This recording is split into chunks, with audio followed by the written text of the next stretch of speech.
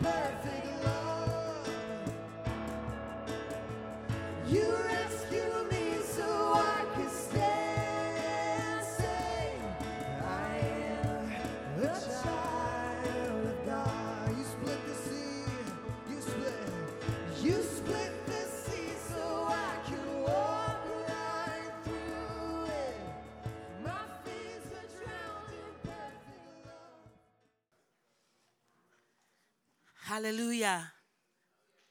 This is the day the Lord has made. We want to rejoice and be glad in it. And the psalmist says that, I was glad when they said unto me, let us go into the house of the Lord. Hallelujah. We read in Psalm 138, I give thanks, O Lord, with my whole heart. Before the gods, I sing your praise. I bow down towards your holy temple and give thanks to your name for your steadfast love and your faithfulness. For you have exalted above all things your name and your word. On the day I called, you answered me. My strength of soul you increased. All the kings of the earth shall give you thanks, Lord, for they have heard the words of your mouth, and they shall sing of the ways of the Lord. For great is the glory of the Lord. For though the Lord is high, he regards the lonely, but the haughty he knows from afar. Though I walk in the midst of trouble, you preserve my life. You stretch out your hand against the wrath of my enemies, and your right hand delivers me. The Lord will fulfill his purpose for me. Your steadfast love, O Lord, endures forever. Do not forsake the work of your hands. Hallelujah. Hallelujah. He's worthy of praise. Amen. He's worthy of praise. There's none like unto him. He's the Ancient of Days. He's the Rock of Ages. He's the lover of your soul. He's the reason for my living. He's my joy, my fortress, my hope within the anchor. Hallelujah. Father, we so love you. Jesus, we embrace you. We say there's none like unto you. We don't even have the appropriate words to describe the magnitude of your love, your goodness, your mercies, your compassion. But you enable us to feel it. So we thank you for this embrace, for this frequency of love we're feeling amongst us today as a body. Oh, be glorified in our midst today. Yes, God. Let your name be magnified. Even as we worship in unison, let us remember it is unto you. And may you step in our worship. And may this worship and praise enthrone you above all. And even as we worship, build your throne, King of glory. We love you. Hallelujah. Thank you, God. Thank you, God, for the power and the word of our testimony and the power of your love. Thank you, God, that that's all we'll ever need in our suitcases. It's all we'll ever need to pack and prepare for what's to come and what you're going to do through us and how you're going to use us. All we need is your love and the word of our testimonies. God, embolden us to move in your mysterious ways, God. Let us not have to understand. Just trust that it's always better your way. The path is always brighter. There's always more beauty, more peace. That's the only place there's peace. Jesus, would you just teach us this morning, Holy Spirit? Teach us through every step of this morning, through the conversations we have, through the relationships that we grow in as a body. When we're here, let us not take them for granted. And help us to just be taught through you and through Josh as he speaks, God.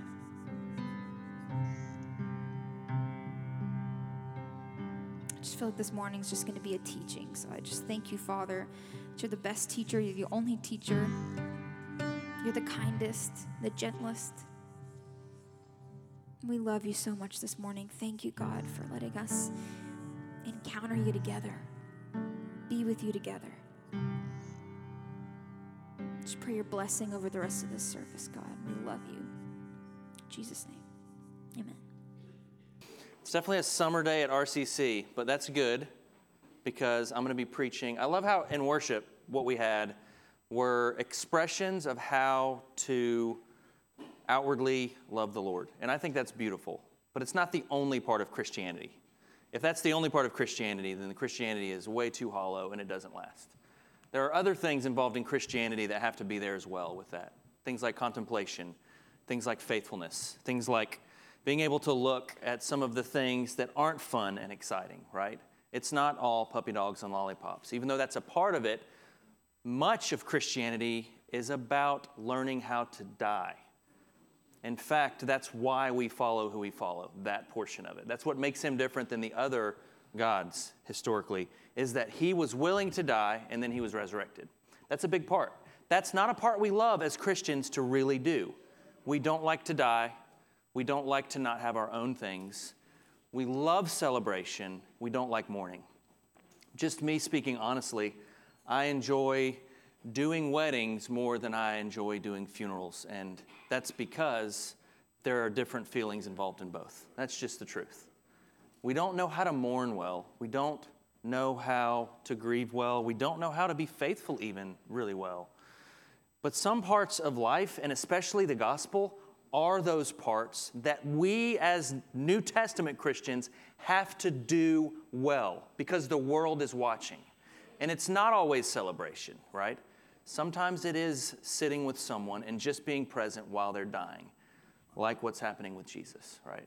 The disciples couldn't even do that, which I think, as we read this, was their role. Because there's a way to read this in which you think, if they would have prayed in Mark 14, maybe something different would have happened. No.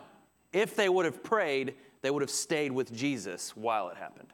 That's what would have happened. That's the fruit of prayer in this. Faithfulness in the tough things. Resolve when it's not fun, right? That's their great miss. That's their great fail here, but it's not so far gone that Jesus can't cleanse it. And I love that about what Jesus does in these passages. So we've been in a season of rest as a church. And it's been really difficult for me because I don't naturally value rest. I enjoy production. I enjoy getting things done. And I have made a decision in these past couple months to really try and slow down. And while rest for me might look like work for someone else, it is rest for me, the way that I've lived this out. And I'm only mentioning this here to remind you that biblically, historically, rest has to come for there to be fruit. There has to be seasons where things aren't growing for there to be things that happen, right? That's just nature. You can look at these trees. 4 and 5 months ago, there was nothing on them. They were resting, right? Now what? So I just encourage you in the summer months, and we have this calendar taken from the Christian calendar, which Sarah is knee-deep in all the time, and I'm learning to love. It's a stretch, but it is valuable for me as an Enneagram 3 and as someone who is an achiever to realize that God's pretty good at doing things outside of what I can produce. So things for me like sitting next to a creek and watching it be successful is a great reminder that I had nothing to do with that, right? Like, God's pretty good at making the earth and people, and I can do a little drawing and put together a little sermon, but he makes trees and mountains, so yay God, right? Amen? So I just want to encourage you to continue to rest, and you can't just sit on your bed all day. That's not rest. That's something else. But you can choose to slow your rhythm enough to be at peace, to be refilled, to be refreshed. Nobody's going to choose that for you, especially in our society. No one. They will celebrate when you achieve, and then celebrate more, and then be disappointed when you don't. You have to do it on your own. You have to do the tough work of the soul on your own, right? That's a big deal. But we've been in Mark for the past 37 or 38 sermons that I've done, at least, basically. And we're getting close to the end. The last time I preached was the time in the garden when the disciples fell asleep, and Jesus continued to try to wake them up. They wouldn't wake up. They were at Gethsemane, a secret place Jesus would get away. We found out he has a rich friend that has a garden, which is just like ministry. Like, every pastor has somebody who has some place to get away. It's just funny how Jesus had that too. That's pretty amazing to me. He goes there, tries to make it through the night. He does the tough work, the battling, and this is the interesting part. He battles alone, and you see him battling, and then in this next passage where there actually is battle, there's no more battle in Jesus. It's a peaceful Jesus. So he did this tough fighting in the night, and when actual fighting happens, it looks as if he's the one in control. It's crazy. There's men who show up who literally, one of the things they would do, and I'll read this passage in a minute, when they're taking a captive is stomp the front part of their foot to shock them so much so that they can grab them. That happens to Jesus, right? He's still at peace in this. But when he's alone in the garden and his disciples are sleeping, his anguish, agony, fighting, wrestling, it sounds as if he's a man who has come to terms with the tough will of God for his life. And if you can come to terms with it, it is much different walking through it, right? He knows it's the will of God. He's going to die, right? There's no version of this where he doesn't die. This version, this is him dying. He's at peace with it. And so he looks as if he's in control when all of this is happening around him. He's peaceful. He's serene. It's really a beautiful picture of our Jesus. In the midst of a passage where I think specifically in this passage, and there's some more stuff coming, there are things that these disciples can look back on and replay in their mind that would cause an immense amount of shame. An immense amount of, some of the most shame probably, specifically speaking in this passage. And I know that we're all familiar with playing back things that cause shame in our lives and then responding to them differently. Some of us hide, some of us medicate, some of us act like it didn't happen. Some of us get it out in the open too much to too many people. Some of us bring it before Jesus and watch what he does with it and then use it as a tool to help others.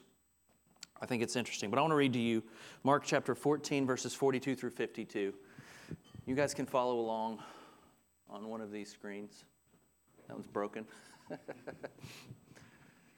All righty. And immediately, so this is a phrase only used for Judas. 8 of 9 times it's used to explain what Judas does. It's really interesting. And immediately, while he was still speaking, Judas came, one of the 12, and with him a crowd with swords and clubs from the chief priests and the scribes and the elders. Now the betrayer had given them a sign saying, "The one I will kiss is the man. Seize him and lead him away under guard." And when he came, he went up to him, and at once he said, "Rabbi," a term he had never used to this point, and he kissed him. And they laid hands on him and seized him, but one of those who stood by drew his sword and struck the servant of the high priest and cut his ear off. Wasn't aiming for his ear, was aiming for his head, but guy had Jedi moves and ear off. We know that's Peter because of John 18. I'm going to read that in a minute. You all know that's Peter. And Jesus said to them, "Have you come out against a robber with swords and clubs to capture me? Day after day I was with you in the temple teaching, and you did not seize me. But let the scriptures be fulfilled." And they all left him and fled. Speaking of the disciples. That's awesome. And a young man, the most peculiar 2 verses in Scripture, which have now become so profound for me. I'm hoping I do not botch these for you today, but I might. And a young man followed him with nothing but a linen cloth about his body. And they seized him, but I guess they just grabbed the linen cloth because homeboy took off naked. And he ran away naked through the woods like we all do, right? Amen. Those last two verses when I was in seminary, I remember doing the study of Mark, inductive Bible study in seminary, and this passage really jumping out to me. And you probably already know this, but a lot of people think specifically that this garden actually belonged to the parents of Mark, and that Mark was probably a child at the time, and that he had heard what was happening, rustling and bustling, and he goes out in his night clothes, and it's actually Mark, and he's giving an ode to himself. Like, that's kind of what theologians think. He's like, that was me. That boy was me, the naked boy. But after studying this and in prayer this week, I realized God is trying to show something much, much deeper in this person, in this passage, and I hope that you get that in a minute. But here, and just like the previous passage, God is allowing these situations to come up, which don't show us how to not do what they did. It's not, I think the wrong reading of this passage is to be like, oh, don't do that, and don't do that, and don't do that. But God is bringing these situations that allow the things of the heart to come to the surface because of what he's about to do. This is not an indictment, even on Judas, which is the saddest person in Scripture. Judas just happens to flee, right? He's the only one who doesn't become cleansed by what God does through the resurrection, but he chooses his own path and goes away from Jesus. All the others who remain next to Jesus have done similarly terrible things, all become amazing men of God in the Bible, right? All of them. So Jesus is allowing these things to surface through these situations to show, these are things that I would like to get my hands on, and give me just a minute because I'm coming right back, and I will do with these what needs to be done. But for you right now, it just plays out as shame. And shame has a way of embedding itself deeply into our hearts, especially the shames connected to when we actually are with Jesus. For me specifically, the ones before Jesus, I've heard so many gospel messages about the forgiveness of God, and I'm not saying that we overdo the forgiveness of God because it's huge, but that's not all of Christianity, just the forgiveness of God. I don't really struggle with the things I did pre-Christianity. Like, I get it. I did all that nasty, terrible stuff. Cleanse, thank you very much. Believer, moving on. The ones that I continually struggle with are the ones that I walk through post-salvation. The ones that are like, I did know better. I for sure knew better. I was walking with Jesus, right? I did do that. How do you make sense of that? Like, for me, those are the shameful things. I can think of a situation when I was a youth pastor about 3 years in that for some reason, I think I was even like walking through some pretty tough sin on my own behind the scenes that people didn't know about, but still trying to figure out how to live and wrestle through things. And there was this one Wednesday night where I decided I was going to preach like they did back in like the 1800s, where it was like, they said people were like holding on to like, people would preach the wrath of God, and people would have to like stand holding posts and be like, don't preach that anymore. And I did that. These 3 new girls showed up at a youth service, and I went into the passage about the narrow road. And I went so deep in. People, every kid in the youth house that we had was weeping. Like, and I had no grace about what I was saying. I was like, I did the whole, you're all basically going to hell. Because this says that, and these 3 new girls that showed up so happy, they were like, I'm so glad to be here. People didn't get any family that day. They didn't get any connection. They got the hardest word of God ever spoken. And I know some of you are like, well, you need to preach. This was not covered in the grace of God. This was I want to get a response. I don't feel good about myself. I'd love to elicit something. I never saw those 3 girls again. That is so disappointing to me. And that's not the only story where I took something for personal gain and tried to use a tool that I thought was God's to advance myself. And the kind of shame connected with that for me is always much harder. I still struggle through it. There are things that have happened to me with people in the name of God that I still need prayer to get through. Many of you have that story, right? Many of you have the story of someone abusing you in the name of God, right?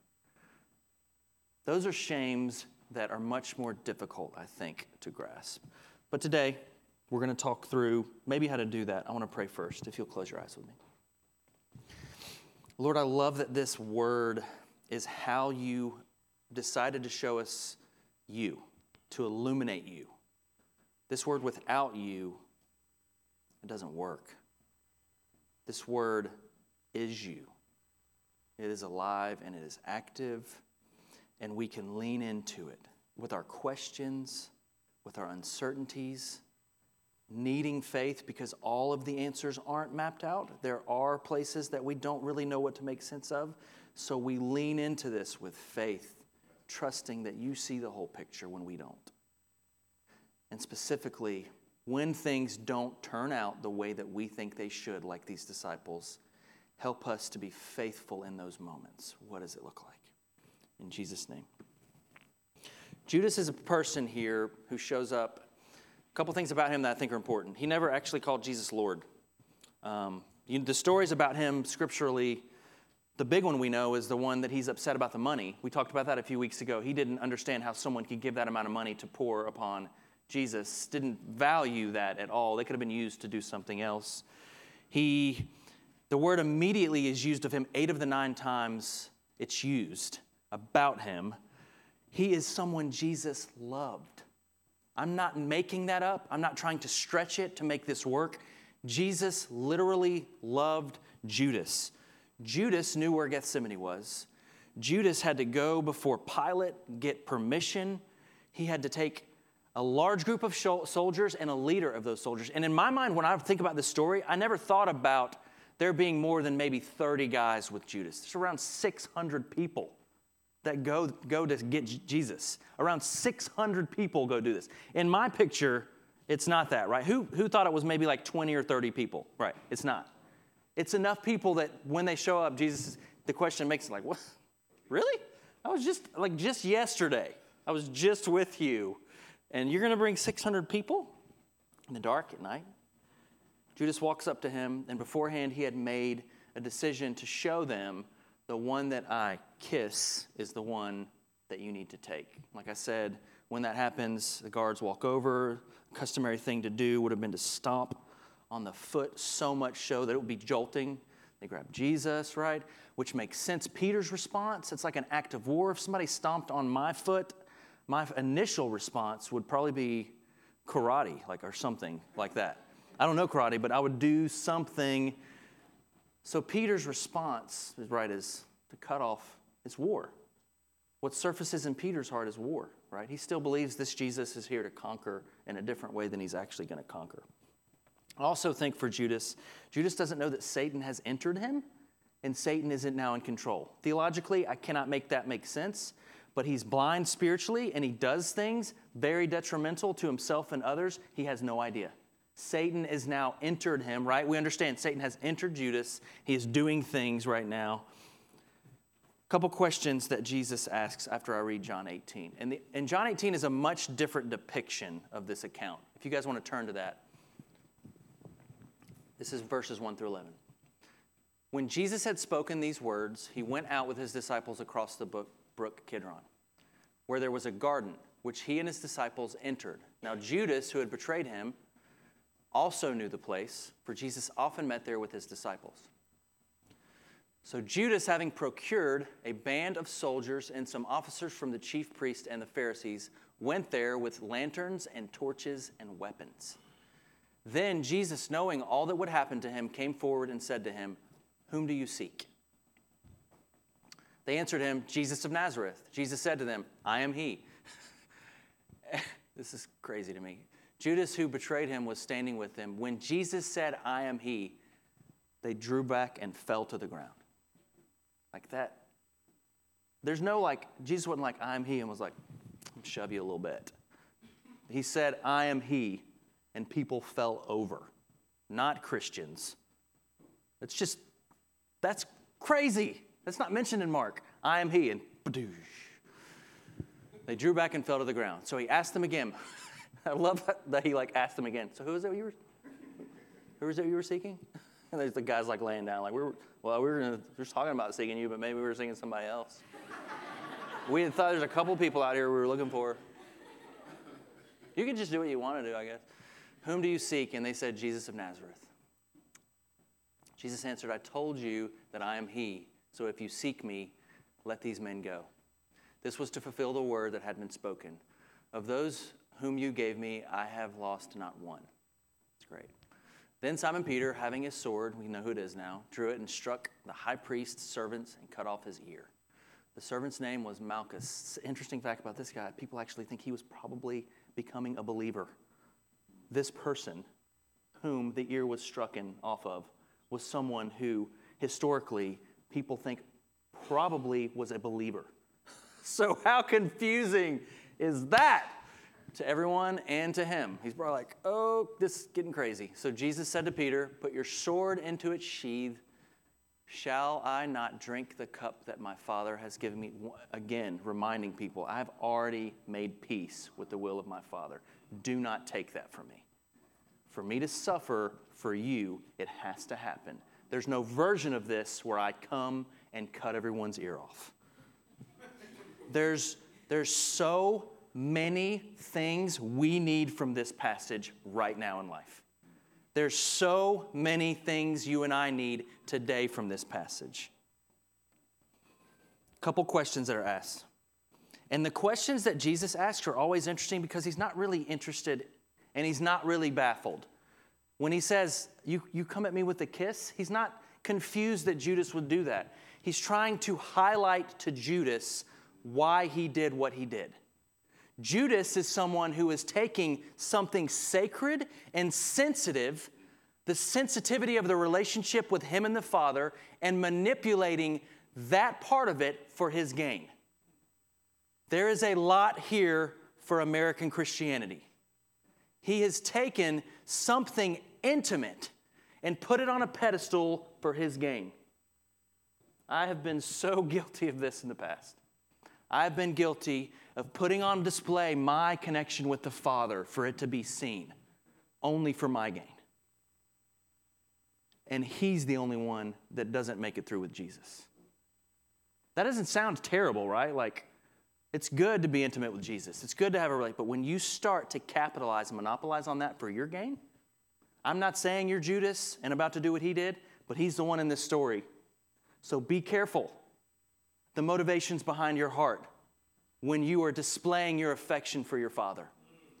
If it is not for him, it is not okay. It will never be okay. There is no good end in sight.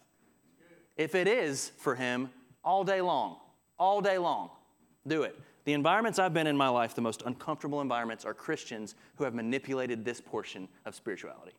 I hate it. It's despicable. I feel like it is blasphemy. Manipulation of the Holy Spirit. Look at me and what I'm doing. It is not okay, and it never will be, and it's not even helping us. Sit down if you need to. Be quiet. Let the Lord form your heart. Do deep work. You're not getting anywhere with it. But also, don't become the judge of everyone's spirituality. There are those who do this, and it's real, and they're in this room, and it's okay. Just don't manipulate for your own gain what you think you can get through a spiritual gift. Does that make sense? That's Judas. It's the one I'm going to kiss. It's the one I display affection for. Watch me do this. Walks right up to Jesus and does it.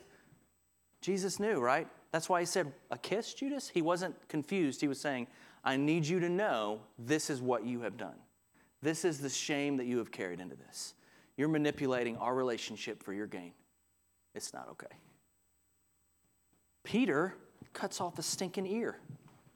This one hits so close to our home here in America specifically, it's ridiculous. But some people are so blind to see that this is what's actually happening that they can't even think through this. Jesus is not okay with violence for violence. He's not okay for us to harm someone in his name. He literally heals someone who's harmed by his disciple. It's not okay. This is religion at its worst. This is the Crusades. This is Facebook attacks when people talk about your Jesus. Oh, no, they won't. Oh, no, they won't. You're trying to say Jesus did this. Oh, no, he didn't. And you did. And I hate you and your mama. Doesn't help. Doesn't help. Doesn't help. Jesus is not asking you to cut off ears. He's asking you to stand with him. He's asking you to be present with him. He doesn't need you to protect him. He doesn't need you to picket Target or Starbucks or whoever else. That's not the goal. The goal is, will you remain faithful with him when your life's in jeopardy? Will you remain faithful when you're not succeeding anymore? Will you remain faithful when you don't win? That's this. Peter cannot get it. He's like, this has got to be what you're supposed to do. I'm protecting you, Jesus. And Jesus is like, you're not. You're actually trying to take me from the will of God. Sit down, Peter. Put your sword away, right? Like, put your sword away, bro. I don't need you to cut people's ears off. So much damage has been done in this. So much damage. So many us versus them things have happened in this. So many accusations have flown in this. So many of our own deepest wounds are because of this. This is the religion at its worst. It has to be. Harming others in the name of Jesus. Right? So even apologetics to me, which I think has a case, and I agree with, we should be able to defend our faith, has to be in the right tone. Has to have the heart of the gospel. Or what are we doing? Are we trying to win? Does it matter if you win and lose the person whose ear is cut off? Does it matter if you're right and this person and these 3 girls never show up to church again because the youth pastor is an idiot? Because I was? No. Sometimes you win by not winning. Like Jesus. He loses to win. Teach that in any sport and you'll never coach again. All right, here's the plan for this week, guys. We're going to lose every game. It's going to be beautiful. Or like parents are like, just one quick question, real quick. Is there another team we can get on? And that's us in Christianity when this comes up. The disciples cannot make sense of it. They're like, that's why they flee. This is not turning out the way we thought. So because it's hard now, I don't want what's about to happen to Jesus to happen to me. It's easier for me to just take off. Resurrection doesn't come unless there's a death. If you want to know a theme here at the end of Mark, there is no resurrection without a death. There is no resurrection power without submission unto death. There's no version of Christianity where we live the Spirit-filled, empowered life where we have not died. We're just Peters, cutting people's ears off, trying to win arguments. Man, so if they would have prayed, if they would have stayed up all night and been like the best prayers ever, previous passages thinking Jesus like, you guys are so good at praying, instead of like, third time, guys, for real? You guys are like the best prayers ever. I have this picture of them surrounding Jesus in a loving way and walking with him. Tell us what to do, Father. Tell us what to do. And he would have just been like, I'm going to die, guys, and I have to. All right, we're going with you. This is strange. Don't make sense. They can't see that in just a few days, the resurrected Jesus changes history. And we can't see when we choose to die the resurrected version of every part of our life and what can happen in this world with it. And not even just this world, in you, right? What can happen in you? The parts of you that you cannot drown. The parts of you that will not fade, will not die. When those are finally given to the Father, instead of fleeing or fighting or pretending like Judas did, that's when the things happen that need to happen in our lives. It's confusing. So this character is really interesting to me because, here's why, I'm going to explain it to you quickly. This character is randomly tossed in by the actual author himself and becomes naked in the scene, which I'm not sure how many of you have ever been naked in public, but I haven't either, and that's good. And we should probably continue that path, all of us. I would just throw that out. Maybe don't get naked in public because it will be embarrassing. It will be shameful. In fact, all throughout Scripture, starting in Genesis, whenever someone is naked, it's almost always connected with an immense amount of shame. An immense amount of shame. Being naked. Ever since they ate the fruit, they realized it, and they realized their humanity, and they wanted to hide, and so they hid in clothing. And here we have a picture of a young man in the midst of 3 or 4 of the disciples' worst decisions, becoming naked. I believe it to be metaphorical 100%. Because we see that when Jesus goes to the cross, he isn't wearing a little waist thing like we all, whatever, I don't even know what those are called, but don't anybody ever wear those. Don't be naked either. Put on different clothes. But when Jesus goes to the cross, he goes naked. He goes naked to the cross. And I believe the picture that's being said here is that when he goes to the cross, he is taking our shame. He is taking all of it.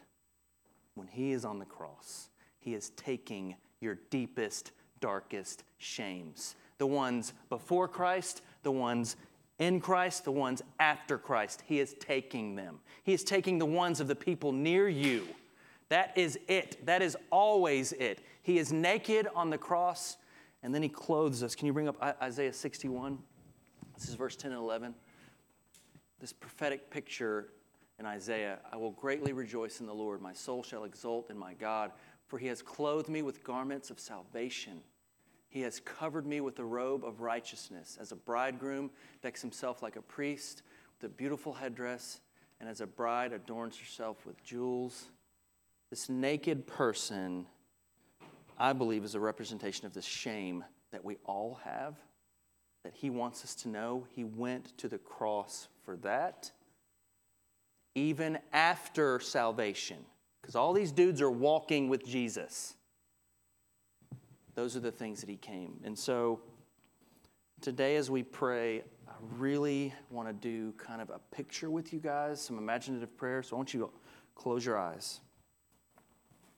If you're anything like me, I don't like to revisit the shames because I don't really know what to do with them on my own.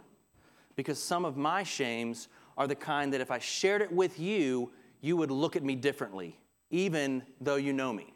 Those are the realities of the shames. And I think a lot of us probably have those. But here's what I want you to do. I want you to close your eyes, and I want you to picture Jesus going to the cross.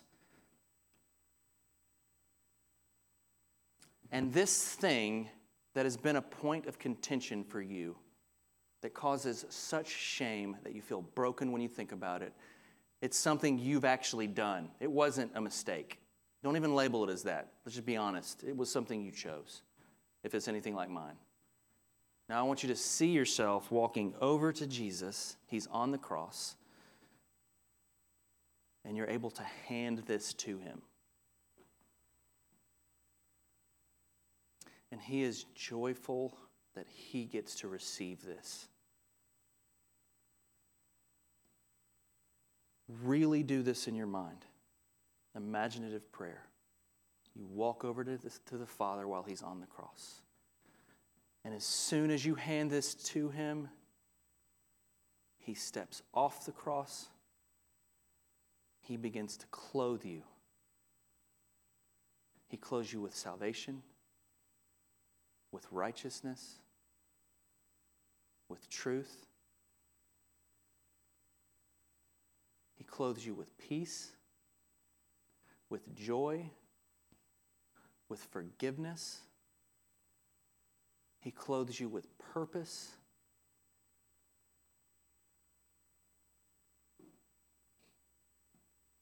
He is the one who restores. There is nothing that even needs to be hidden with him.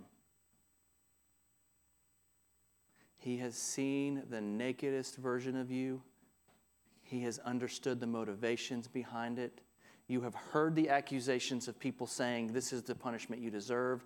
And he is saying, no, I saw why those things happened, and I see why you chose them, and I want to heal the core of those things.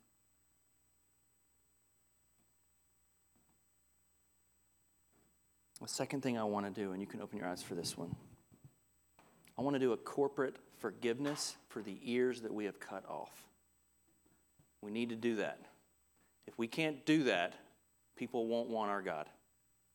So, Father, especially for me, I repent that I have used your name or tried to build youth groups and churches so that I could have some sort of self-esteem and feel good about myself. I repent of that. I repent of putting together programs at churches to make something awesome, and all the while walking past people in relationships that needed you. I repent for trying to build my own kingdom. I repent for saying harsh words to people in your name as if I'm some sort of prophet, only out of selfish gain. I repent for the times that I have stood up and made a show of my emotions with you because I felt like it might get me somewhere in a group that I was in. God, I repent for the hurtful words maybe I've said to people in this room that even if I'm unaware of, I'm sure it's happened. Help me to see clearly the things that I've said either through preaching, through email, through conversations where people have felt belittled, people have felt like they've been attacked, people have felt the opposite of what you wanted me to do. Help me to see clearly, and help me to know that the people that I need to walk up to and ask for forgiveness. Help me to make it right. My third prayer. Those things spoken over you or done to you by people who represented Jesus, who were Peter's. We just got to let them off the hook. That's just it. You got to let them off the hook. So Jesus, we just ask that the people who have harmed us in your name, that you would heal them. They need it. They don't understand, or they wouldn't. Judas definitely didn't understand. We see that when he went and committed suicide shortly after. It was too painful. The weight of the shame was so unbearable that he ended his own life. And we pray for anybody who's doing anything like that in the kingdom, in mega churches or small churches or life groups, that you would bring them to a knowledge to understand the harm they're doing, but that you would help people to be free from that. You just need to know. Jesus healed the ear of the person whose ear was cut off. So if you've been harmed, he's ready to heal you. It's not a part that he's not willing to do. Peter cut it off, he healed. He's ready to heal you. He wants to heal you. Emotional, spiritual, physical, mental, relational. He's willing and able to do it all. So, Father, we thank you for that. You guys can stand with me at this point. If our prayer teams could come up today. If you need to stay at your seat and pray on your own, be at peace. If you would like someone to pray with you, to agree with you, we have people who are awesome that can do that for you.